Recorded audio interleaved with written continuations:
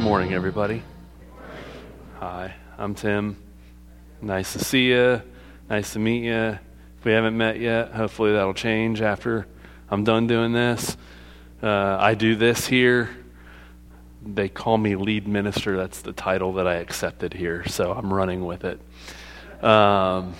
We are knee-deep in our series on the Sermon on the Mount, and we're going to get into Matthew chapter 6, which I was just talking to Jim Paul this morning, and this week when I was in my study time, I came to a realization of some connective tissue in the passages we're going to look at today that I hadn't before, but then I also told him that it's likely the case that I'm the last person that's figured that out. So if what I say this morning is like a big duh for you, just know that I'm happy that I caught on at some point. So anyway, before we jump in, I wanted to tell you we were having some dinner with some friends just a couple nights ago, and it got brought up to me in conversation that I'm not on social media. And this has been so I'm going to tell you a little bit about my history with social media, because I'm sure that's what you want to hear this morning. So I was on social media. I had Facebook, or FriendFace, or FriendSpace, or whatever you call it. No, I'm just kidding. It's Facebook. I was on Facebook starting when I was in college. When I was in college, Facebook was a thing that you could only get on if you were invited by fellow college classmates. And so my buddy Rob Kelly invited me to join Facebook. And early on, when you got signed on, it was as simple as like you put your picture and then you listed your favorite bands and your favorite movies, and you pretended that you read, so you put your favorite books on there. And then everyone could know a little bit about yourself, and then you could get to know. And obviously, Facebook since then has morphed into something far larger than it originally was in college. And at some point, then a few years later, when Twitter, which I think is now called X, I'm not sure why the name changed, but anyway, Twitter came out a few years later, and my friend Justin Manny was on there. And you knew he was an early adopter because he got his name at Justin Manny on there. And I joined early enough that I was able to get at Timothy Peace. It was fun. And so when I was on Twitter, that was the one I primarily used. And I started to follow fellow Bible nerds. I'd find former classmates from CCU, and then I'd find other theology people, and I'd start following them, and then you could kind of see what they were doing, and they could see what you're not doing, and it was real fun. I started to notice a trend occur. Every now and then, some academic would post a picture of a stack of books. It was their to-be-read pile. It was well lit. I'm pretty sure they put a filter on it to make the books and the colors really stand out. And they would, put their little 140 characters at the time, tweet, books I'm trying to get through this semester, or these are the books that if I have time to read something, I'll get to these. And you suddenly realize that the reason they were posting the picture of the stack of books is because they wanted you, the observer, to think they were very intellectual. They had a big stack of books to read. And maybe, you'd get a little jealous. You'd look through the list of titles and see if there was something that you hadn't come across yet. And you'd do that. And I'll admit, at one point, so Twitter had, your picture on there, and then you'd have like a little banner at the top. And yes, I'm going to admit something. One day, I had my Bible out, and I had a coffee mug. This is like the thing for every stock photographer to do now. And I was sitting there, and I took a picture, and I made that my back banner, I want everyone to know I enjoy a nice cup of coffee, and I enjoy reading my Bible. And yes, it was probably really nerdy because it was probably the Greek New Testament. Because I got to go show everybody, And then I stumbled upon a book that I actually did read, not one I posted a picture of. It was by a guy named Cal Newport called Deep Work. And in the book, Cal Newport argues for the importance of carving out the space to do deep work, to do thought work. If you are in any kind of job where you have to study, read a lot of material, do a lot of writing work, you need space and you need to factor it in and have it be unencumbered by the issues and matters of life in order to do the deep work at the end of the day. And I started taking stock of this because I'm like, well, I'm trying to finish a dissertation, and I always have like lesson plans for small groups and occasionally a sermon to write. And I easily get interrupted by Twitter. And by easily interrupted, I mean I open the app and I peruse Twitter way too long. Well, he had some stats about that. Turns out that just 2 seconds of doom scrolling on Twitter, it takes you 20 minutes to get mentally back into what you were trying to do in the first place. And so Cal Newport basically argues for having no social media. Now, at that point, we had already destroyed our Facebook accounts. Like, I'm not talking I took it off my phone. Like, Angie and I deleted it. So we didn't exist on Facebook anymore. But despite the fact that I loved following theology people and all of the Reds and Bengals writers, which was also a distraction point for me, I said goodbye to Twitter, and I deleted that too. And I realized that outside of having the occasional FOMO, that's fear of missing out in modern cool kid lingo. I don't know if it's even cool. They made a commercial about it, so. And in spite of having a bit of fear of missing out and missing details and not knowing the minute some sort of breaking story comes out, it's actually helped me to focus and achieve what I want to achieve. And that's really important because I started thinking about those pictures of books people would post. And I'd have to ask the question, do I want people to think I'm some smarty pants academic, or do I want to put in the work to actually know what I'm talking about? Because they're two different things, but depending on people observing you from the outside, you can look like both of them at the same time. When you post that picture of books online, you've already had your reward, to use the language of Jesus. See, when we get into Matthew 6 today, we're going to look at a string of passages where Jesus talks about, in the translation it says acts of piety, another one could be acts of righteousness. I even like to say acts of worship, because they're things that we do as devout people on a regular basis as an act of worship to God, to show our devotion to God. But the way Jesus addresses these matters deals with ways that you ought to do them versus ways that you ought not to do them. And they seem on the surface to be three separate things. He talks about almsgiving, he talks about prayer, and he talks about fasting.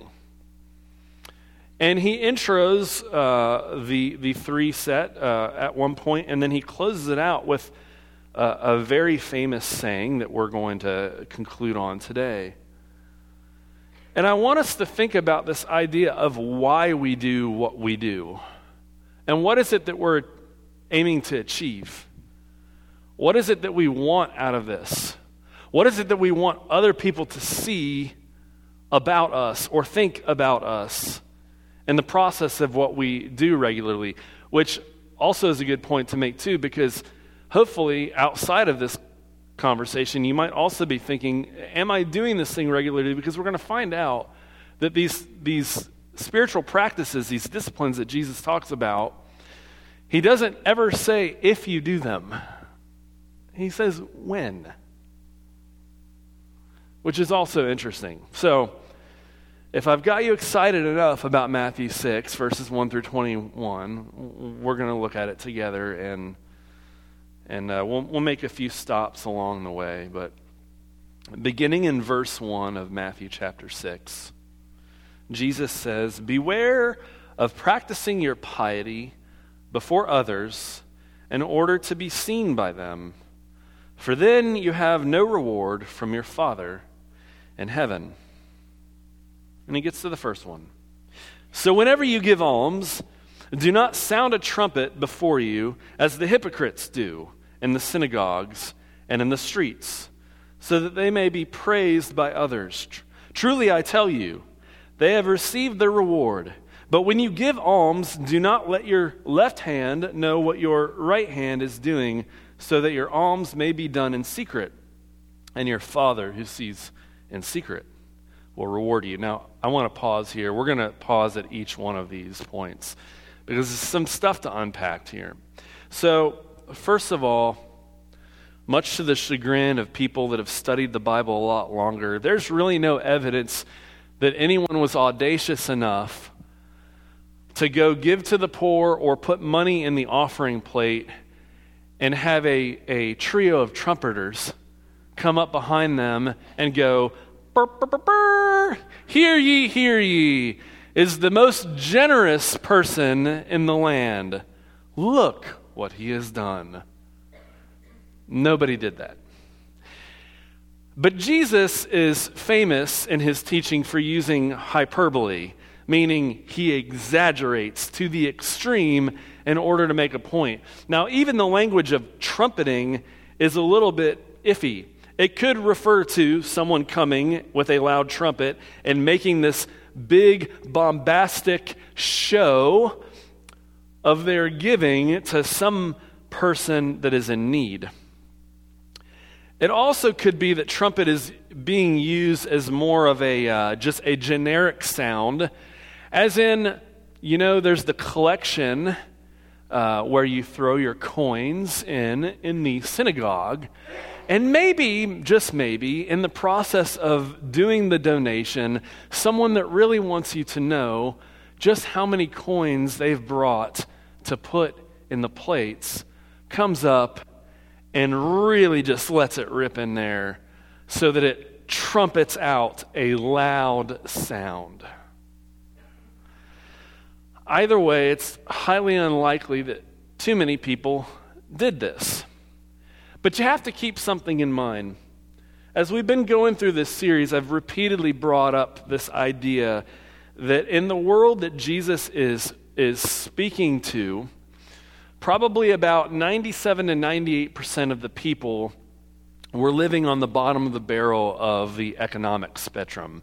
There wasn't a generous middle class. There was a 2 to 3% rich, hoity-toity elite, and the rest of the people were the have-nots. They had to eke out a living. But the people that were in the upper echelon, they wanted to remain there, and they wanted to be seen and revered for their position. And so, for Jesus to speak this way about giving alms, he's really, as we're going to find out in a moment when he gets to prayer, coming at people that are coming to do things that are meant to be markers of devotion to God, and doing them instead to retain stature, to be revered by people, to be looked up to be put on a pedestal. And Jesus says that's problematic. And if that's why you are going to give alms, you've already got your reward. The person that saw you throw the coins in and bring the trumpeting group, they already think super highly of you. Congratulations. Now, as it pertains to giving alms here, what does this mean? Well, it really in this world can mean two things, and they're not really different things, but the mode and mechanism could be different. To give alms simply means to give charity, to give money to those or in need or a cause to benefit other people. And in the case of the Jewish people, one mode of almsgiving would have been to give money to the local synagogue that you are a part of, because there's upkeep. There are people doing work that need to make a living, and there is ministry and mission that needs to occur. And so people give. And the reason I said that those two ideas are linked together is because oftentimes one of the ministries and missions related to a religious establishment within the synagogue is to meet the needs of the poor in the community, which, as we've already established, there's probably a lot of. And so if you give, and it can be dispersed, and it can make sure that the synagogue can continue to run. And notice again, as I pointed out before, Jesus said, whenever you give alms.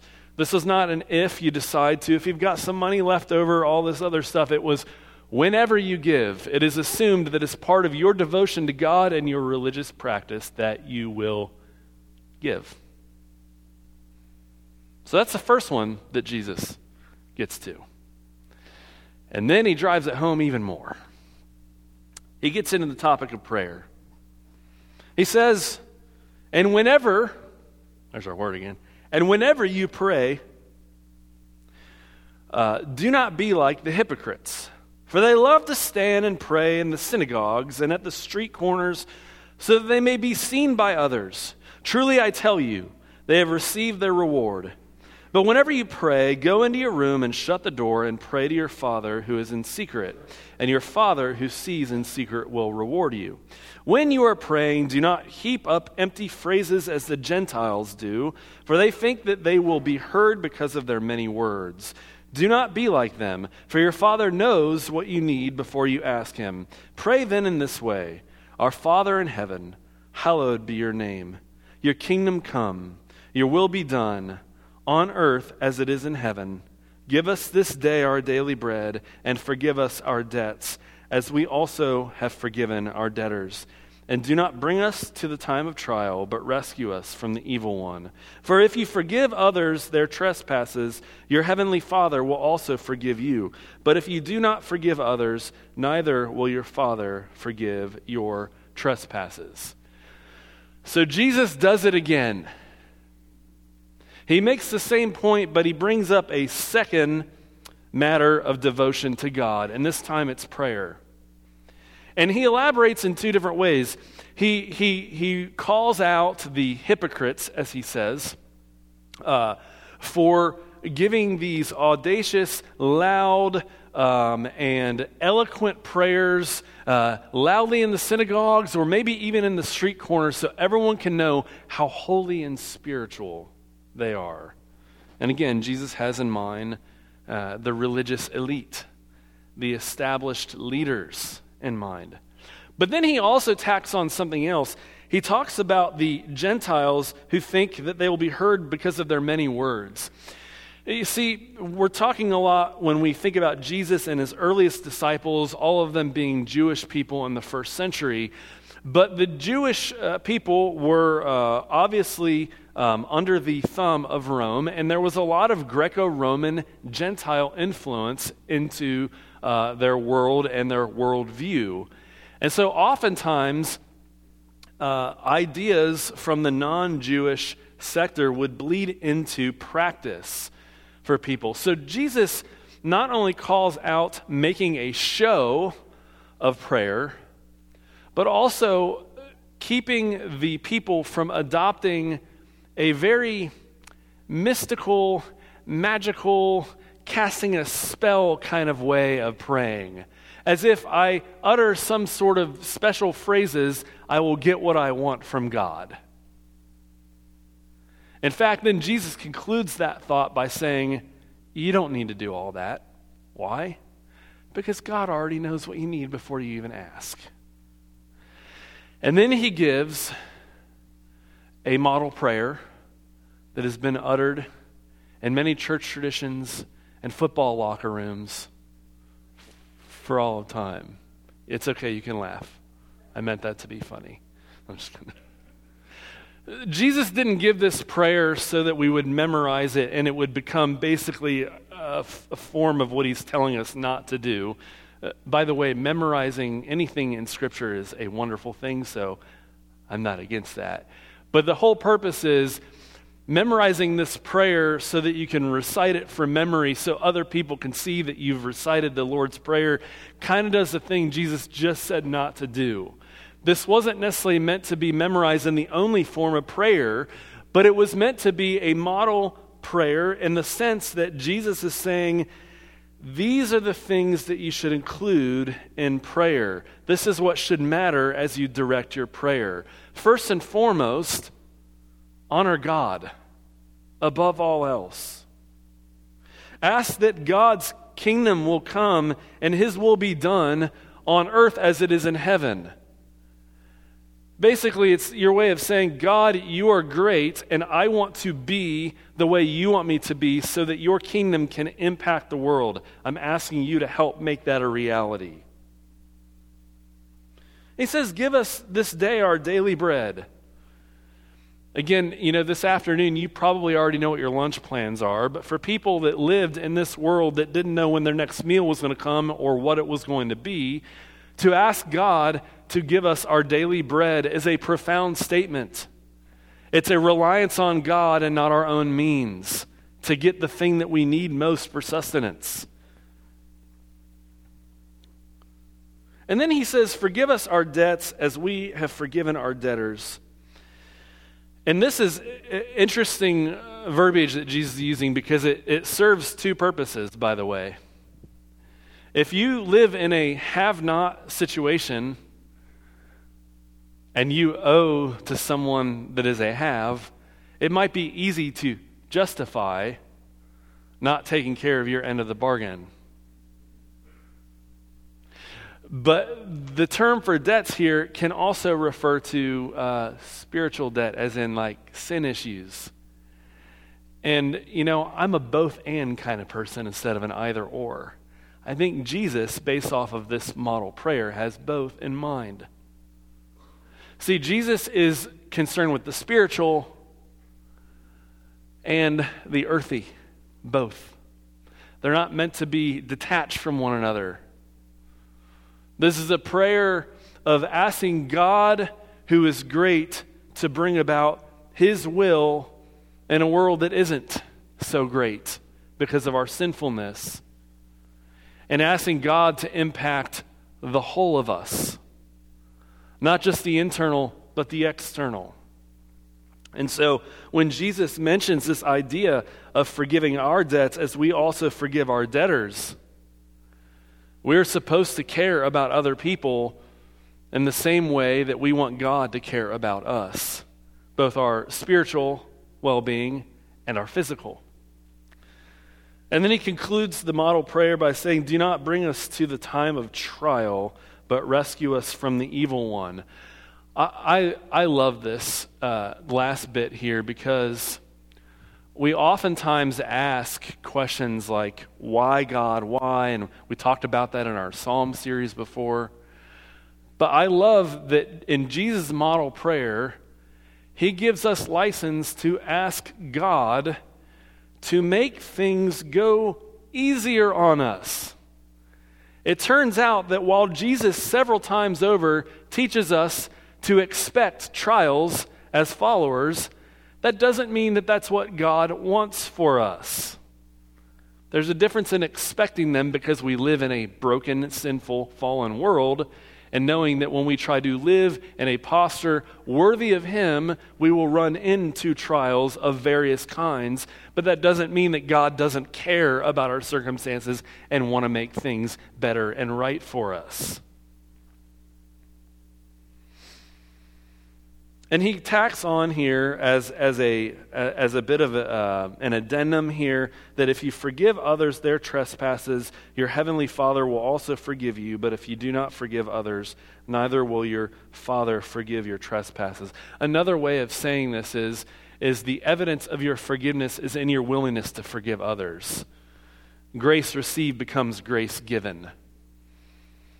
And Jesus points that out. So if we're keeping score, when you give, meaning it's expected that you do as a Christian, do it to glorify God and not so everyone can look and see how holy and gracious and kind and giving you are. And when you pray, because you should as a devotee of God, do not do so in wordiness and in loudness and to be seen by everybody else, but do it, why? Because of your devotion to God. And then Jesus brings up a third one. Starting in verse 16, he says, "And whenever you fast, do not look dismal like the hypocrites, for they disfigure their faces so as to show others that they are fasting. Truly I tell you, they have received their reward. But when you fast, put oil on your head and wash your face, so that your fasting may be seen not by others, but by your Father who is in secret. And your Father who sees in secret will reward you." Now, fasting is an interesting spiritual discipline because it actually typically in the culture that Jesus is teaching in is attached to some what we would deem as negative life circumstances. Oftentimes in our modern verbiage and spiritual talk, we do fasting like, oh, we're going to have a special fast day today, or I want to drop a few pounds. I'm going to start fasting every Thursday. Or we even talk about intermittent fasting, where you only allow yourself to eat within a certain set of hours, and then you just don't eat. And I'm sorry, but I want chips at night when I'm trying to watch my sitcom.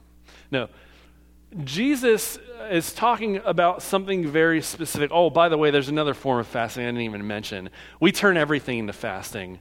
I was talking about social media before. Have any of you ever done a social media fast before? Sorry. You don't have to raise your hand to that. Fasting is very specific for Jesus. It means the abstaining from food. It means the abstaining from food. Which, by the way, I know I'm a broken record, but let's remember the 97 and 98% of people that are have-nots that don't know where their next meal is going to come from.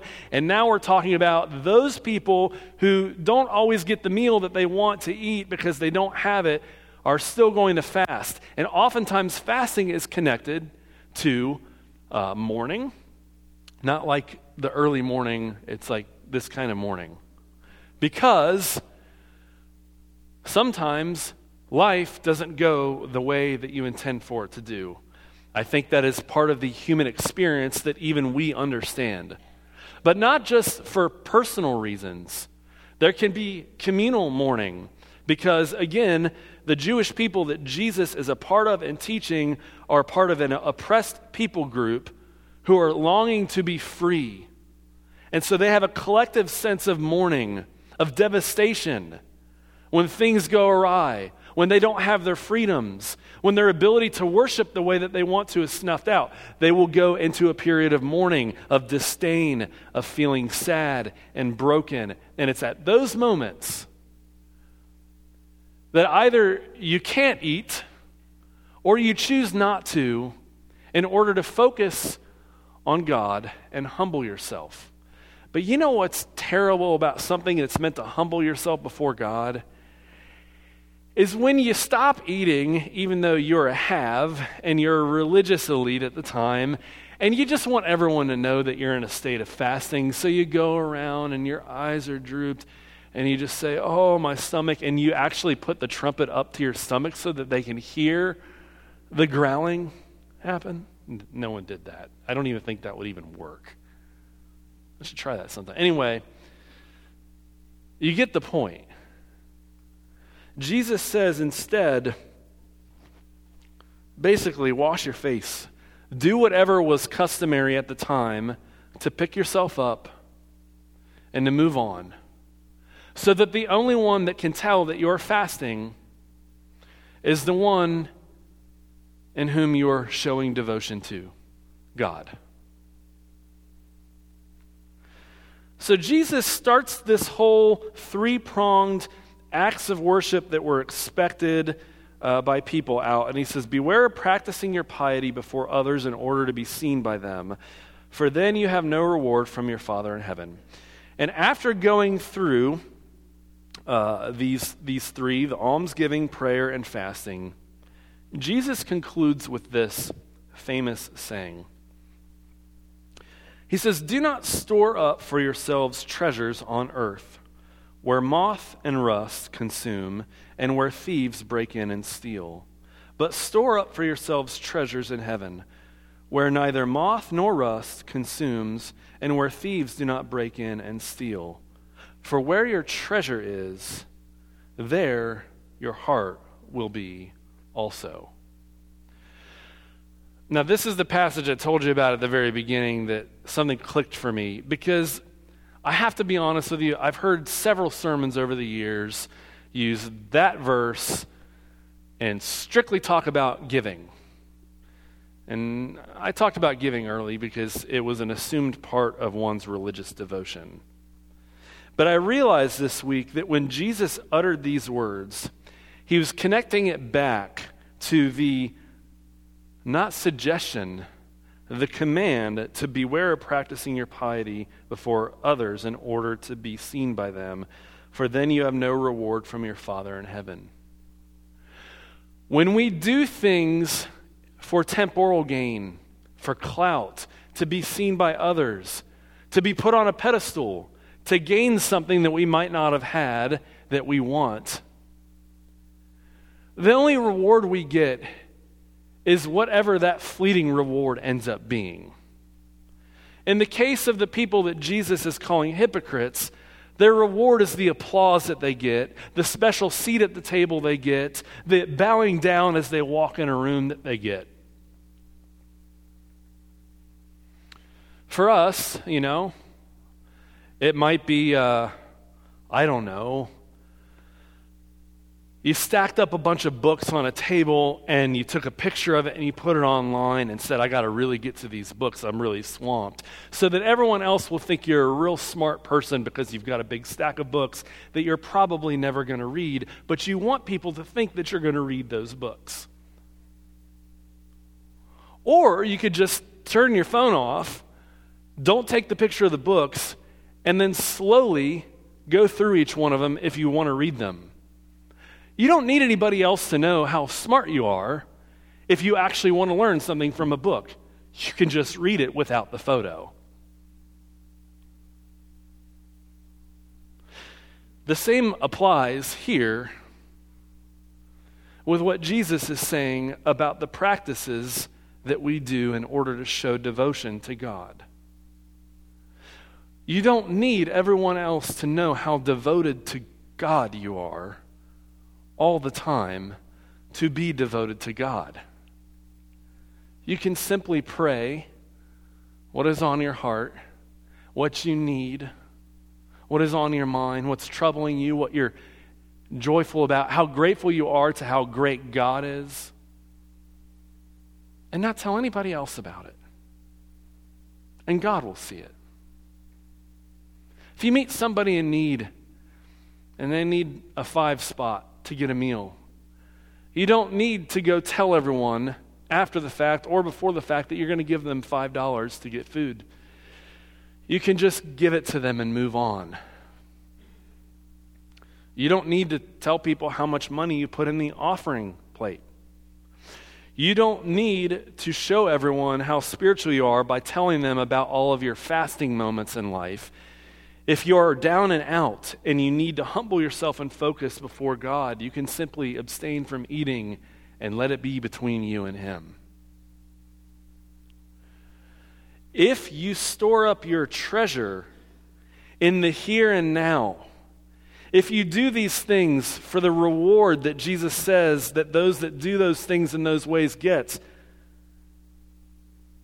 moth and rust will consume it. Thieves will break in and steal it. It is temporal. It lasts as long as it lasts, and then it's gone. Or you can show your devotion to God because He is God and you are not, and you love Him, and you know He loves you, and that you need Him, and He is there for you. And when you store up that kind of treasure in heaven, it's unbreakable. It's unbreakable. Where your treasure is, there your heart will be also. I want to conclude with a bit of an illustration on the subject matter. So, when I quit social media, especially when I quit Twitter, I had some friends that told me, because at the time we didn't have Leo in the picture. I said, just wait till you have a kid. You'll be back on social media. Because you're going to want to put pictures of your kid everywhere. And I'll admit, the first time I scoffed at that notion was mainly because Angie and I, even though we have smartphones, have never really been like photography people. Like, we haven't stopped to take pictures of each other, that sort of thing, or of whatever pizza slice we have in front of us. And so I never really thought I would be that much of a photography person when it came to my kid. That part my friends were right about. I realized that in the last 4 years, I've taken way more photos on my phone of some of the silliest faces and silliest moments I could imagine. But I didn't get back on social media. And this gets into the other reason. When we dropped off Facebook, we had friends that were going through some really, really difficult times.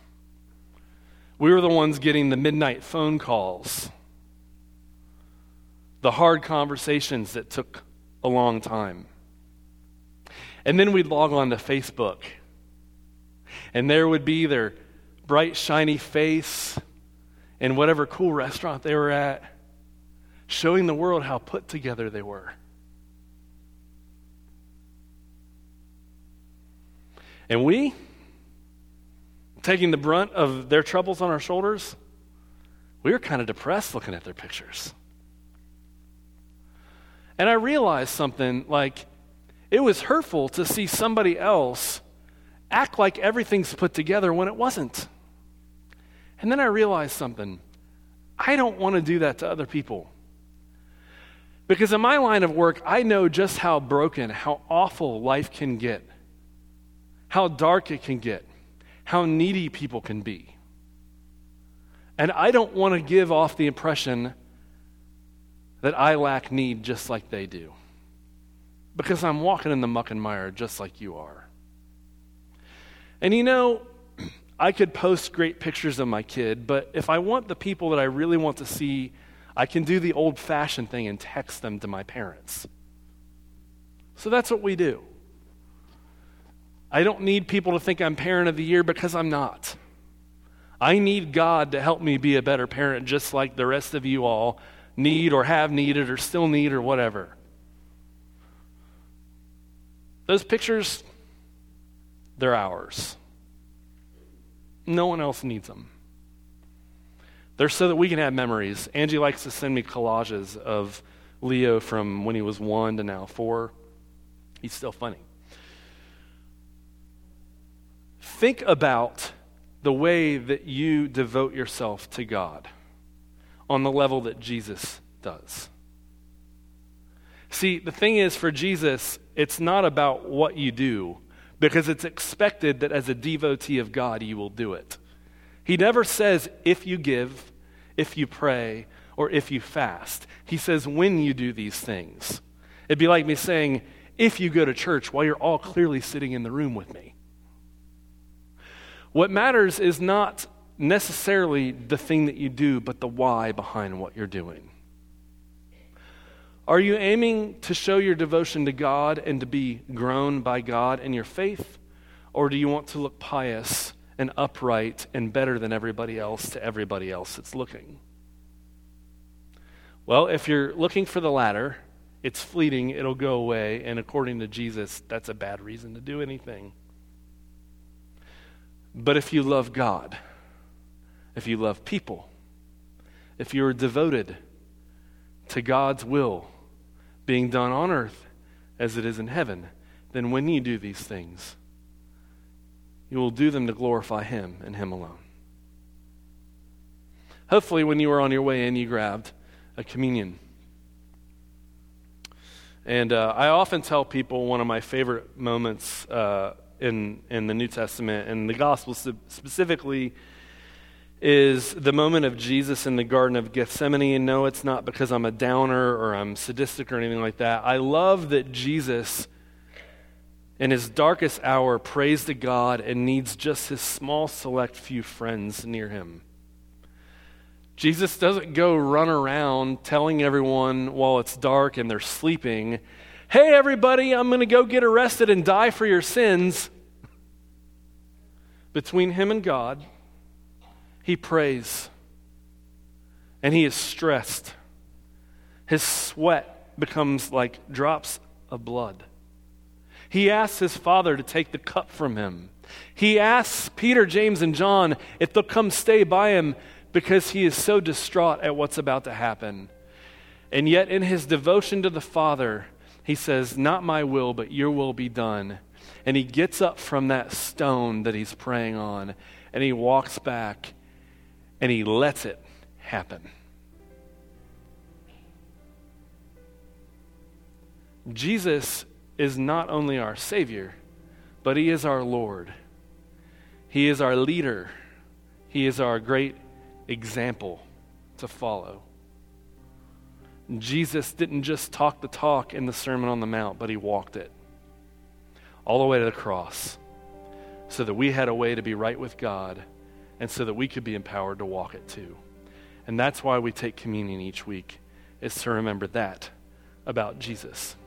So I invite you to take a moment to be still, to reflect on not only how good God is, but to have a moment in this moment of devotion to God between you and him. And after you do that, we'll come together and take communion as a church family.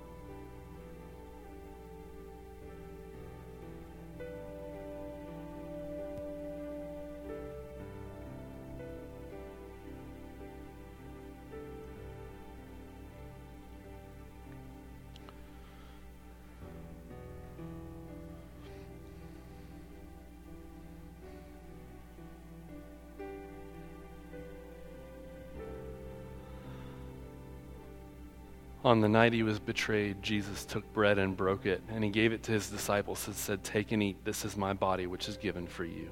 Do the same. And in the same way, he passed the cup, and he said, this is my blood, which is poured out for you. Take and drink.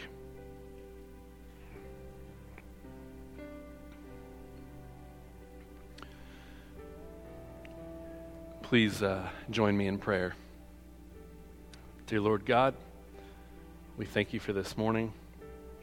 We thank you for an opportunity to worship you together as a church family.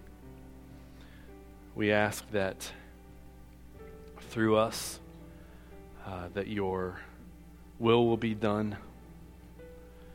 We ask that you help us to direct our devotion to you and you alone, so that it can not only lead to eternal consequences for us, but so that we can be emboldened to be a light to the world around us. We pray these things in your Son, Jesus' name. Amen.